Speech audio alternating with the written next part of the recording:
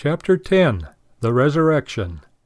The biblical faith concerning Jesus Christ involves and requires believing that he was raised from the dead in the same body which suffered crucifixion. Jesus Christ, by his resurrection, destroyed the power of sin and death. Moreover, he set forth his victory over the realms of both spirit and matter, conquering the enemy in every realm. If Jesus Christ had only risen from the dead as a spirit, as a ghost, then his only victory and his only saving power would be limited to the world of the spirit.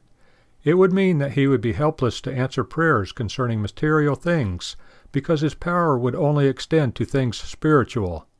It would mean that his people would be helpless against the powers of this world, and without a law or a recourse in this world. But because Jesus Christ rose from the dead, he is Lord over all lords, King over all kings, the lawgiver and supreme governor of all things, material and spiritual. Prayer is effectual because he is effectual. We can therefore say with the psalmist, God is our refuge and strength, a very present help in trouble.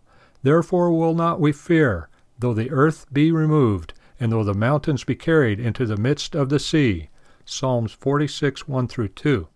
For this reason, from the days of the early church on, the day of resurrection has been a time of joy because it sets forth the certainty of our victory in and through Jesus Christ.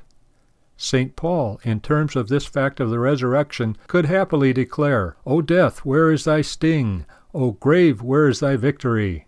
1 Corinthians 15:55. The world today, as it has moved from faith in God to faith in man, has moved from joy and confidence to fearfulness and darkness. Our material prosperity has not increased our joy, because, apart from the Christian victory, the joy of living drains out of a man. As St. John made clear, this is the victory that overcometh the world, even our faith. 1 John 5:4. We then, who are the people of the resurrection, must live in the joy and confidence of victory. This is our destiny, victory. Life is rarely easy, but with Christ our King it is always good. We are generally in a battle because the enemies are many and the forces of evil real, but our victory has been assured and manifested by the resurrection of Jesus Christ.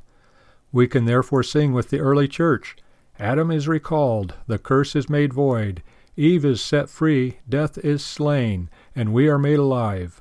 Wherefore in hymns we cry aloud, Blessed art thou, O Christ our God.